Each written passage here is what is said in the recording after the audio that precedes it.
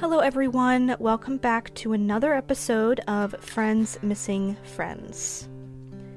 For today's episode, I talked to Izzy. She's a friend of a friend, and she's done a lot of research and wrote a thesis on how interactions with our loved one's body after they pass away affects our grieving and bereavement process.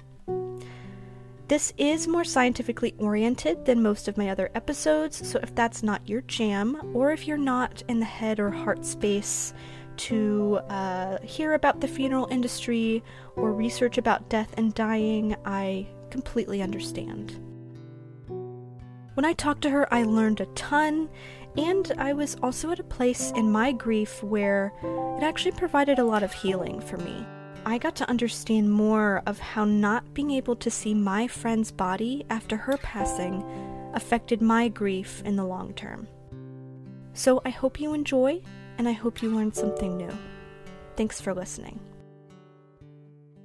Was it hard to find recent research on this? Or was it like, what? Because I also heard that it's kind of not been studied till sort of recently, but then I could also see it being really obscure and in the past. Yeah, so a lot of the more experimental research I found was more recent. The older works that I cited tended to be more historical references. I did a lot of research into like historically how we used to treat our bodies, and then also like different cultures, how they treat their bodies. So it was a lot of intersection between my initial psychological question, basically, and then having to take in anthropological data, having to take in historical data, having to take in like pathology, basically, and thinking like, okay, does it matter if a body's buried in a graveyard versus in a backyard? Like, am I allowed to bury my body in the backyard? The answer is no, in most places, because it's considered a public health hazard. Fun fact. But yeah, it was a lot of, I thought it was going to be a lot of very like psychological experimental research. But when I really started looking into it, I don't want to say I was surprised, but I was very impressed by how many layers there are. Because you can't answer the question of why do we care about what happens to the bodies of our loved ones? You can't answer that question without considering the history, how we as humans evolved. I mean, going all the way back to prehistoric times to us at our very, very base evolutionary stages, disposing of a body was vital to our survival as a species, because if we just kept them around with us, they would be breeding grounds for diseases and parasites. And it would have killed people. It would have just killed more people. You can't live, you can't have a bunch of decomposing bodies around you. Now, granted, there are cultures around the world that do tend to keep bodies closer for extended periods of time, but they've developed techniques to ensure that the bodies are essentially mummified. So they don't really decompose the same way. But there's just so many things that have to be taken into consideration when you talk about death in general. You cannot isolate it as a concept. It is about as far reaching as something can get. Yeah, and it also like differs a lot based on different cultures around the world. Didn't you say like in Western society, it's common now for like the funeral home like whisks away the body like almost immediately? Yeah. Is there a law on how quickly you have to give up the body? I'm not sure if there's one overarching law. If I were to look into it, my best guess is that it's state by state legislation. That is, a lot of death laws in the U.S. are contingent upon what state the body is in. But in American culture and in Western culture specifically, because the funeral industry has so much money behind it, it is just very strongly encouraged that families and loved ones just let the funeral home sort of take the reins and take control and, do what needs to be done, like, preparing the body and stuff and putting it in the casket or the coffin or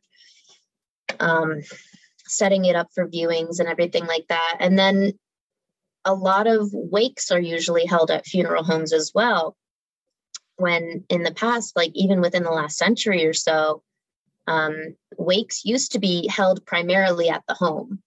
The family would actually keep the body at the home and lay it out and hold the wakes there, and then proceed to bring it to either the crematorium or the cemetery or wherever the body is going.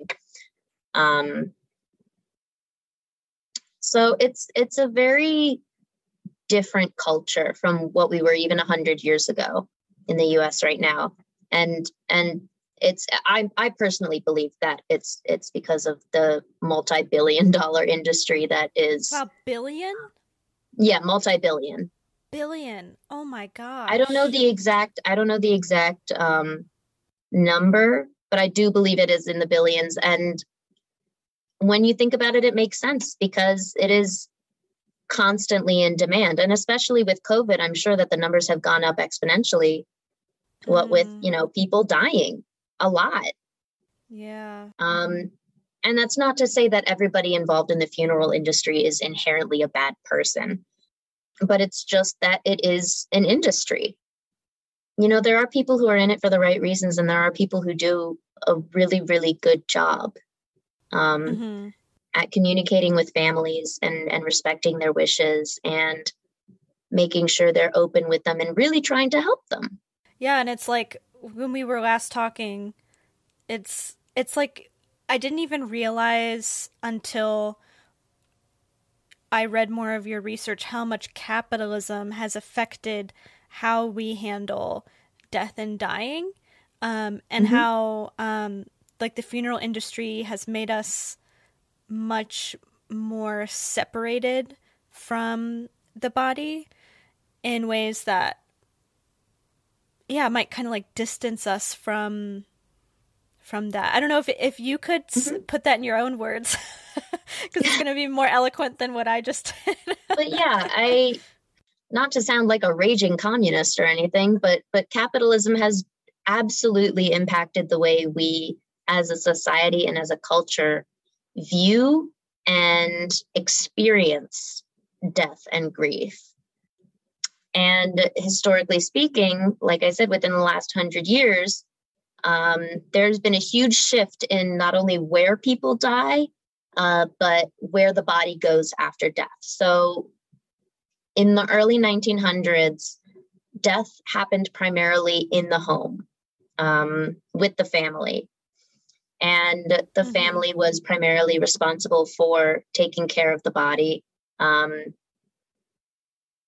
holding wakes. There were funeral homes that they could go to, and that was certainly an option. But it's not like today where it is the only option, essentially. And that has shifted rapidly to, today where statistically most deaths happen in the hospital. And bodies are not usually brought back home. When somebody leaves their home to go to the hospital, and they die at the hospital, they don't come back. Their body never comes back. There's not sort of that sense of ceremony or closure. And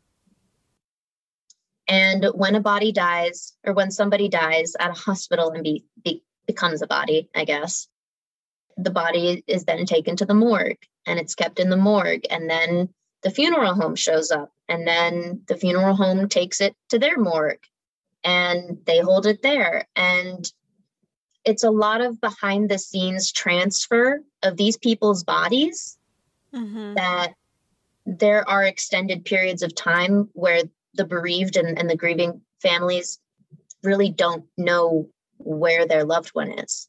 And I witnessed that personally with my mother. When my grandmother passed away, because she passed away here in DC, her funeral was held in New York. And there was a period of time where her body was being transported from DC to New York. And my mom has maintained that the hardest part of that entire ordeal of losing her mother was that period of time where she had no idea where she was. She knew she was somewhere between New York and DC, but she did not know where she was. Wow, I didn't know that. It's so interesting that they don't involve the family more with that.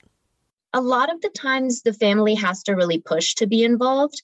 But of course, when you're grieving, you don't always think of that, or you don't always know, or you don't have the energy to really push for it and say, hey, I want this information. You know, you're given this, you're told, okay, we're going to take them to here and you can meet us there at this time, but you have no idea where they go in between that.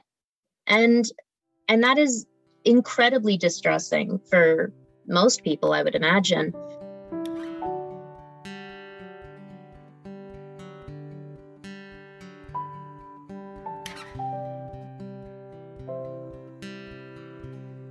In your thesis, you also talk about primates' behavior and how they often will groom the body or carry it around with them or interact with it, basically. And I think other animals do that too. Like I think whales carry whales are another one.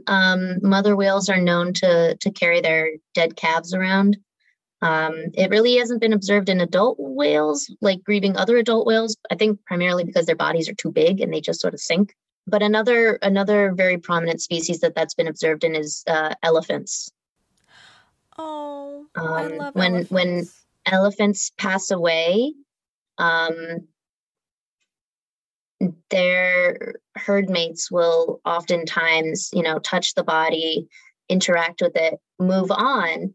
But then because they're migratory, they'll usually take the same path for years. And if an elephant dies along that path, they will visit the bones of that elephant that has since passed, and they'll touch the bones and usually stop at them for a bit. And, it's really hard to say, oh, this proves that they're grieving, because, all it proves is that they're touching bones, at a very, very base level, they're just exploring their environment. But it's not hard to infer that there is some level of understanding going on there. Oh, yeah. That this is, a family member that they cared about, a friend that they cared about who is now gone. And they interact with the body to help solidify the fact that they are gone. Because evolutionarily speaking, it is not advantageous for us to stay in that state of initial grief, of that pure, unadulterated sadness and sorrow, because that can be really debilitating. Yeah. And a lot of the primate research that has been done shows that, once they interact with the body of herd mate or clan mate, or I don't know what a group of primates is called. Once they interact with the body, they're able to move on with their lives. They're able to keep going and keep living. And I think that is something that's being robbed from us as a society and as a culture. And not because there's this whole big, evil conspiracy of like, we're trying to keep everybody in grief and we're, there's some evil man in a big hat behind a curtain pulling all the strings, Right. Yeah. It's just that economically, it's really smart to be like, hey, I got this. Just pay me some money and I'll take care of it.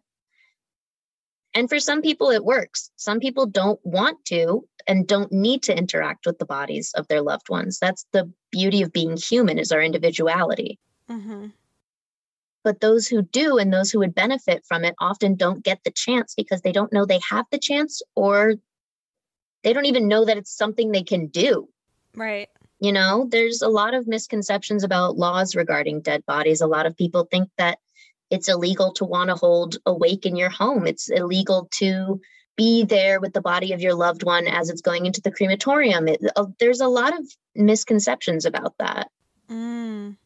Yeah. I'm having this image in my mind that it's like a memory I have of something I saw on TV when I was like young, and it was like really had an impression on me. And it was, I think it was Oprah, because I watched a lot of Oprah. I don't know why, but I Oprah. did. But like this woman's husband died in a car crash, and it was so tragic. And I don't, there couldn't have been video unless there was CCTV of it, but she may have explained, and then I visualized it, where like his body was on the sidewalk and she was like, you know, screaming and crying and hugging him, and people were tearing her away. And you know, and being like, no, you gotta go. No, I don't want to go. You can't touch him. They wouldn't even let her have like 2 minutes. And it's like, of course you want to like hug and like, you know, he just died. He's right there. And they're like, no. And they're like dragging her away. And I feel like that's just going to make it a million times more traumatic for her. That literally they tore him away from her when there was already nothing they could do to save him. So why are you tearing him away from her? And that didn't really register about how that doesn't make sense until like I talked to you, and I'm like, that's like, it's very, the logic doesn't make sense. Very, very culturally ingrained in American culture specifically, but also Western culture as a whole, that the living do not interact with the dead. And that's a lot of the times that's the reason behind the whole like creepy mortician stereotype, or like, you know, if you tell somebody you work in a funeral home, or you tell someone you're a mortician, you know, imagine how would someone react to that? You know, someone would be like, oh my God, that's terrible. That's like scary. That's gross. Like, what kind of person chooses to do that? Yeah, there is definitely a stereotype of a creepy. There's a stereotype that you expect a certain kind of person to go into that job, and that's like a creepy old man. Yeah. And it is a cultural phenomenon for us to be, like you said, tearing people away from their dead. And I also want to clarify that I'm not trying to advocate for pushing people towards their dead either. I'm just a huge advocate for a person's ability to choose how they want to interact with the bodies of their loved ones. Because I remember being a child and being at the funeral of my grandparents. You know, I remember the one I remember the most was one of my grandmothers. And, you know, because I'm the grandchild, I was like up front with the rest of the family. And there was a moment where all of the grandkids were going up and kissing her forehead. And I was terrified. I didn't want to do I didn't want to be near her. I didn't want to touch her because it didn't look like her. It was, you know, very uncanny valley kind of thing. And that also plays into it, the whole evolutionary thing. I have a whole thing about the uncanny valley. What's the uncanny valley? So the uncanny valley is that uncomfortable reaction you get when you see something that's like kind of human, but not quite. The most popular example of it that I can think of is the animation from the Polar Express. Oh, yes. Yes. You know, oh how my it kind gosh. of, like it's human enough that you recognize it, but it's not human enough that it's creepy as hell and makes you uncomfortable. Yes. And corpses it's been theorized that corpses are the origination of the uncanny valley, which is we're not supposed to be super comfortable around them. Because, you know, as they decompose, they can breed disease and like parasites and attract like lots of vermin that you don't really want around living people. But that's the whole gist of it. But I vividly remember being so upset that I had to go up and kiss my grandmother's forehead because I wasn't ready for it. Oh, yeah. And I was a kid and it was expected of me and everybody was watching and I didn't want to do it. And I mean, I ended up doing it because I was a kid and the grownups were telling me to do it. But, you know, that really upset me. And even later on in life, I'm like, wow, that's a little messed up. Like I don't have any bad memories of her. I don't, you know, I don't associate that memory with her specifically. Mm-hmm. I associate it with complicating my ability to deal with her passing, because I was already in a very vulnerable state. And then I had that experience, which upset me even more. Yeah, that is really upsetting. Yeah. And it was, it was very well intentioned. It was very much like, you go kiss your grandmother. This is going to be the last time you get to do that. And it's like a respect thing, and it's like a family thing and whatever. But being forced to do something that you don't want to do when you're grieving, and especially when it involves the physical body of your loved one, can have such an adverse effect on the grief process. Yeah, I mean, it's complicated too, because when my friend Lauren passed away, it was closed casket. I don't know the reasoning behind it. There could have been a million reasons. But in a way, that meant that, like, me hearing about her death was more of an abstract concept. It's like I heard that she passed away, and then I go to a funeral and I see this wooden box and I'm told that she's inside of it. And so it's like, in a way, my brain, like, I totally felt like I was outside of reality. Like, it didn't feel like real life. It felt like a nightmare. It's possible that made the grief worse. I have no idea, because I also would have been very upset to see her lying there dead. So I don't know which one would be better, to be honest. I mean, they both, like, have their different, like, reactions. But, yeah, I don't know. That's just something I've been thinking about, how that could have affected the grieving. Yeah, it's very different when we have a more abstract idea of what's happened to somebody, especially if it's something sudden, like your friend, where it wasn't like she had this illness, that she had been battling for a long time and you were sort of expecting it to happen. It was a very sudden event. So to you, she was alive and then she was gone. Mm-hmm. And it wasn't just that she was dead. She was gone because you didn't get to see her. Yeah, it was just you like a box. A total disappearance of her from the face of the earth. Mm-hmm. Yeah. And that is tricky, is very tricky. Because sometimes closed caskets are necessary, especially if the body's undergone like a severe amount of trauma that really can't be fixed to be presentable enough. Because sometimes, whatever a body goes through can be more traumatic to see that than to, see the closed casket. But at the same time, it's like a lose-lose situation. You're going to get messed up either way. It's either going to be that ambiguous loss of being told that they're gone and having to believe that they're gone, but not being able to actually see the proof, or being able to see the proof, but being traumatized by how horrible and gory or whatever that proof might be. So what did the research, from what you found, why is it that the research suggests that proof can be helpful? So when we talk about the proof of someone being dead being helpful, I like to describe grief as like a ball, and your brain is a box.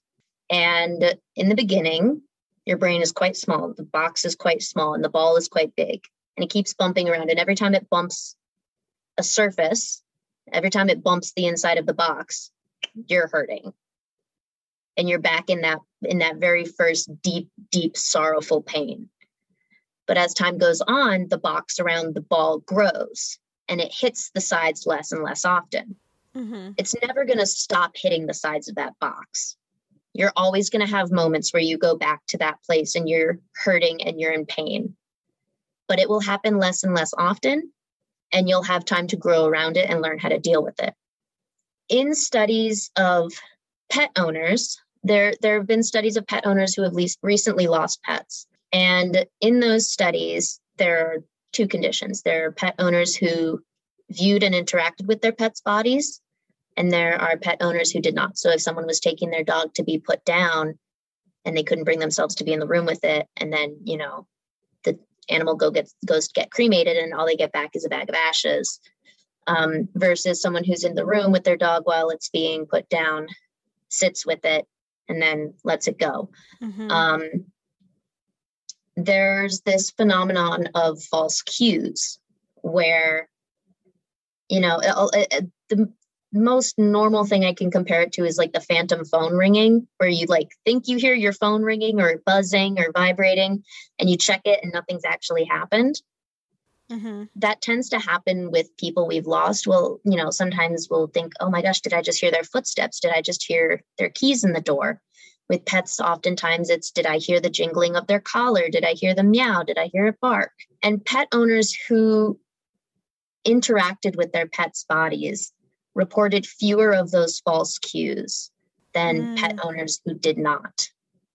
And those false cues are really significant because when you're grieving somebody and you get a cue like that and you think, oh, that's my friend coming into the house, or that's my pet coming down the stairs, then you're faced all over again with the realization that they are not there, and the ball hits the wall of that cube again. And the more often those false cues happen, the more often you are sent back to that place of, I'm in pain and I am grieving and I am hurting. Mm-hmm. The less often those false cues happen, it's pretty much, in colloquial terms, that's moving on or being able to grow from it. The way I describe it is, your box grows slower the more cues you receive, because you're not able to process life without them. You're constantly being reminded. You're constantly thinking, oh, they're just around the corner, they're coming back. Whereas when you don't experience those cues, your box is able to grow and you experience the ball hitting the wall fewer times. Yeah, I could see how, even though the closure is horrible, it does give you a sense of closure. Like, I have been there by a cat's side when we put him down. And, it was with my sister and my aunt, and we were sobbing, and it was so emotional. But, like, I also got to share that moment with them. And I got to see, like, him, slowly fall asleep. And so in a way that was, like, that was closure. Whereas if he just disappeared and someone, just says, oh, he's dead, he's gone. Yeah. Then I don't get that same closure. So, I mean, I can definitely understand that. And I know I told you that I had a lot of dreams after my friend passed away that was part of just like me, I think, still even just processing. Like, the shock lasted a really long time. Months and months and months and months of shock, where I would kind of be like living in a daze, like, oh my God, like, she's dead. Like, what? And my dreams would be like, I find her and find out that she has been alive this whole time and that she'd been faking her death. And I'd run up to her and be like, oh my God, like, thank God, but I'm so mad at you for faking your death. Why would you do that? But also just so relieved, kind of like, I knew it wasn't true. I knew it. And then just in the dreams, then she wouldn't recognize me, and then she would run off. Oh. And it was so devastating. And I think, like, part of that is just the fact that she just disappeared. It's just really hard when that happens. Yeah. And that sort of ambiguous grief, there are like different levels to it. Mm-hmm.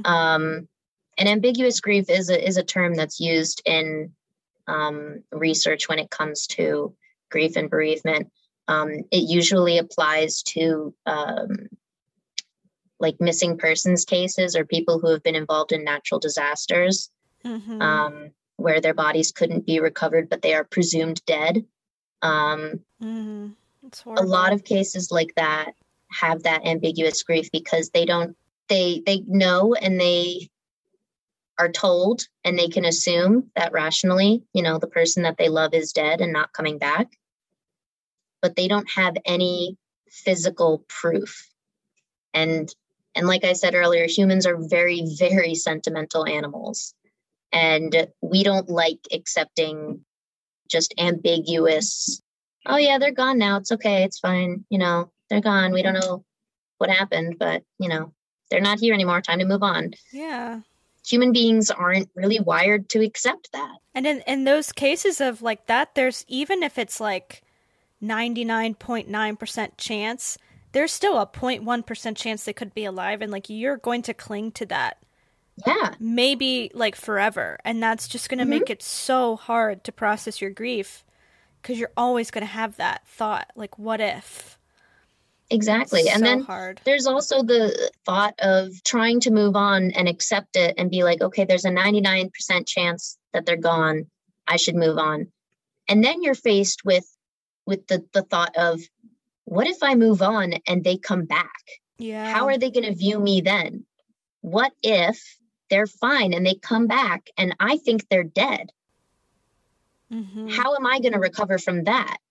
Would I rather endure the pain of holding out hope for this tiny, tiny possibility? Or would I rather try and accept it and gain closure at the risk of them coming back and not only hurting me, but hurting them as well, for, being like, how could you think I was dead? Why didn't you wait for me? There's a lot of that fear really plays into the way we cope with loss.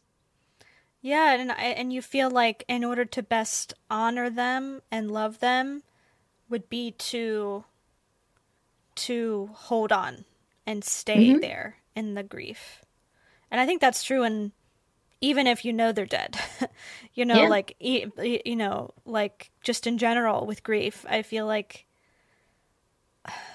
it's so hard because, grief is love. Like, it's the other side of the coin.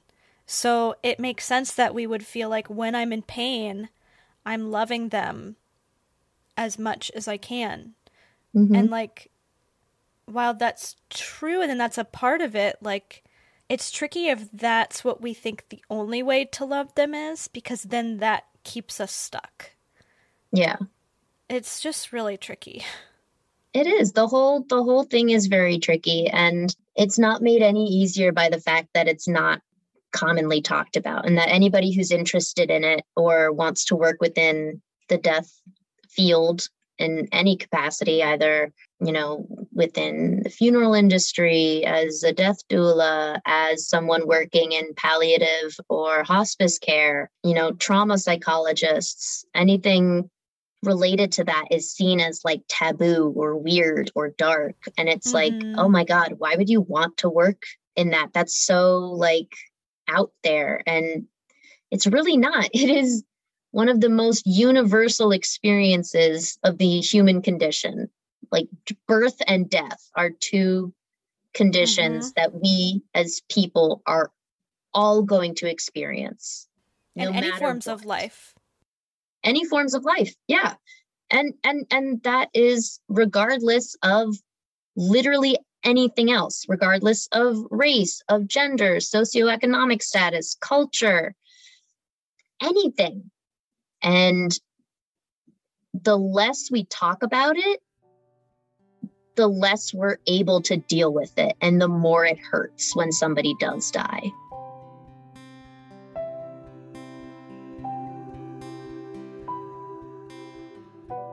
And I think you mentioned in your paper that dying in our society is seen as an inconvenience to productivity, or what was it? Yes, it is. I mean, I don't remember the exact quote that I wrote, but it is both a failure of the medical system as well as an inconvenience to the productivity of society. Because when somebody is grieving, they can't work as well as they did. They can't participate in society the same way that they did before. And, that's the idea behind like, oh yeah, you can take a couple days off if you need to go to a funeral or something, but like when you get back, you should be fine, right? When my other grandmother passed away, it was like 2, 3 weeks before I graduated from high school. Oh. And I remember I had so many final projects and work that I needed to do that I went to school the day I found out that she had passed away. My dad woke me up in the morning saying, grandma passed away last night. And we'd been expecting it for a while, So I wasn't totally blown away by it. Mm-hmm. But I just sort of thought, okay, but I have work to do. Like I have shit that I need to get done. Yeah. And I had put myself under so much pressure to perform, even as a kid, even in school, that I didn't let myself take that time until my family left to go to her funeral in New York. And I had to. I pretty much pushed myself through that initial phase of grief and put it off for a couple days so I could finish up a couple papers, And I would be fairly confident in guessing that I'm not the only one who's done that. Oh, heck no. At any point in time, Definitely not. I mean, we also don't even get that many days off. So it's like you would have to use your vacation days to even get like a couple weeks off work. And then I might posit that a couple weeks isn't even enough. No. Especially if it's someone who was really close. Like,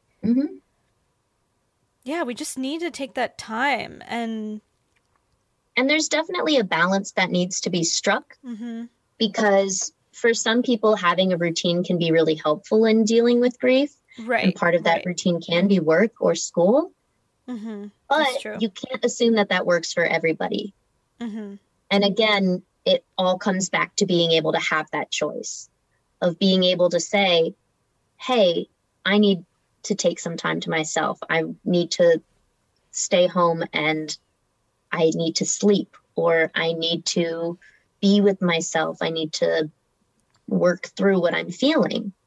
The people have to be able to have that choice. And most people don't. They get a couple days and then it's like, all right, back to work. You're, you had a person die. Sorry. You grieved. Now you're done. And that's not how it works. Like I said, there's a ball in a box and it keeps hitting that wall and it doesn't stop. Right. I still have moments, like my last grandmother died when I was 18, I think, and I'm 24 now. And, it's not like a huge amount of time, but I still have moments where I'm just hit with this awful sinking feeling of like, none of them ever got to see me graduate from high school. None of them ever got to see me start college. None of them saw me graduate from college. And I see my friends with their grandparents, and God bless my friends. They're so sweet and their grandparents are so sweet. And I've had moments like there was one moment this summer I was visiting my boyfriend and I met his grandparents and like they made us cookies and I went fishing with his grandfather and he taught me how to fish. And that was so cool. Aww. And then I got home, or I got back to my boyfriend's place and I burst into tears because I hadn't had an experience like that for years. I hadn't had that feeling of a grandparent, which is a very specific kind of relationship and feeling, and it is. It's very odd to have lost that at a point in time where I'm not a child, but I wasn't an adult yet. Yeah. And you usually, grandparents they don't stick around for ages and ages and ages, there's the whole, there's generational gaps, but it was very weird for me specifically because all of my friends still had theirs. Oh. And I was constantly being reminded of it and seeing it. And I don't know, just spending time with my boyfriend's grandparents was like, oh, Like they're treating me like a granddaughter. Yeah, I can absolutely see that. And it's also Yeah. like a reminder of what you're missing, because it's in the busyness of life, we're able to momentarily forget what we so desperately miss. And then, Mm-hmm. yeah, we have those moments that remind us. Like, one trigger is that, like, a lot of people will just casually in conversation say, oh, yeah, me and my best friend, blah, blah, blah, blah, blah. And just, but I zero in on that. Not that people aren't my best friend, but that after her death, I got scared to use that word because I'm still figuring out what it means. And Mm-hmm. it's just really complicated. And so I envy people who are able to like kind of flippantly use it and be like, I have a best friend and I saw her yesterday and I'll see her again next week and I'll see her for years and years until we're 80. Like, it just makes me so angry and also really sad and kind of like, oh man, I wish I didn't have such complicated feelings about it, and that I feel like I'm not able to say that. Yeah. Yeah. Yeah. And it's incredible how grief affects our connections to very mundane, ordinary things. Mm-hmm. And how it can hit at seemingly unprovoked times. I can't see cardinals without thinking of my grandfather. Aww. Every time I see a yellow rose, I think of my grandmother. It's these like really strange, very mundane things that, other people would be like, oh, that's nice. That's a thing. But to you and your specific experience, that is so much more meaningful. And we often aren't aware of that, of the specificities that come with grief.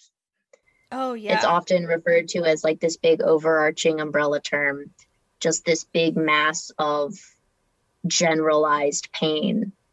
Right. But it can get very, very specific.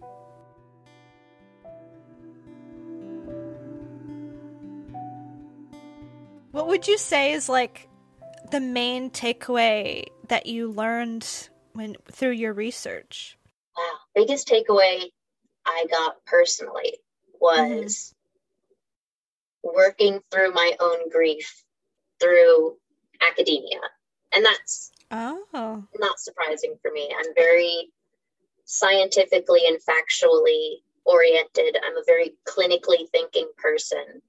It was a very much like this sort of, I can sit down at my desk and I can read this and I can relate it to my own experiences. Mm-hmm. And that was really cool for me. I mean, the biggest takeaway that I would like to tell other people Mm-hmm.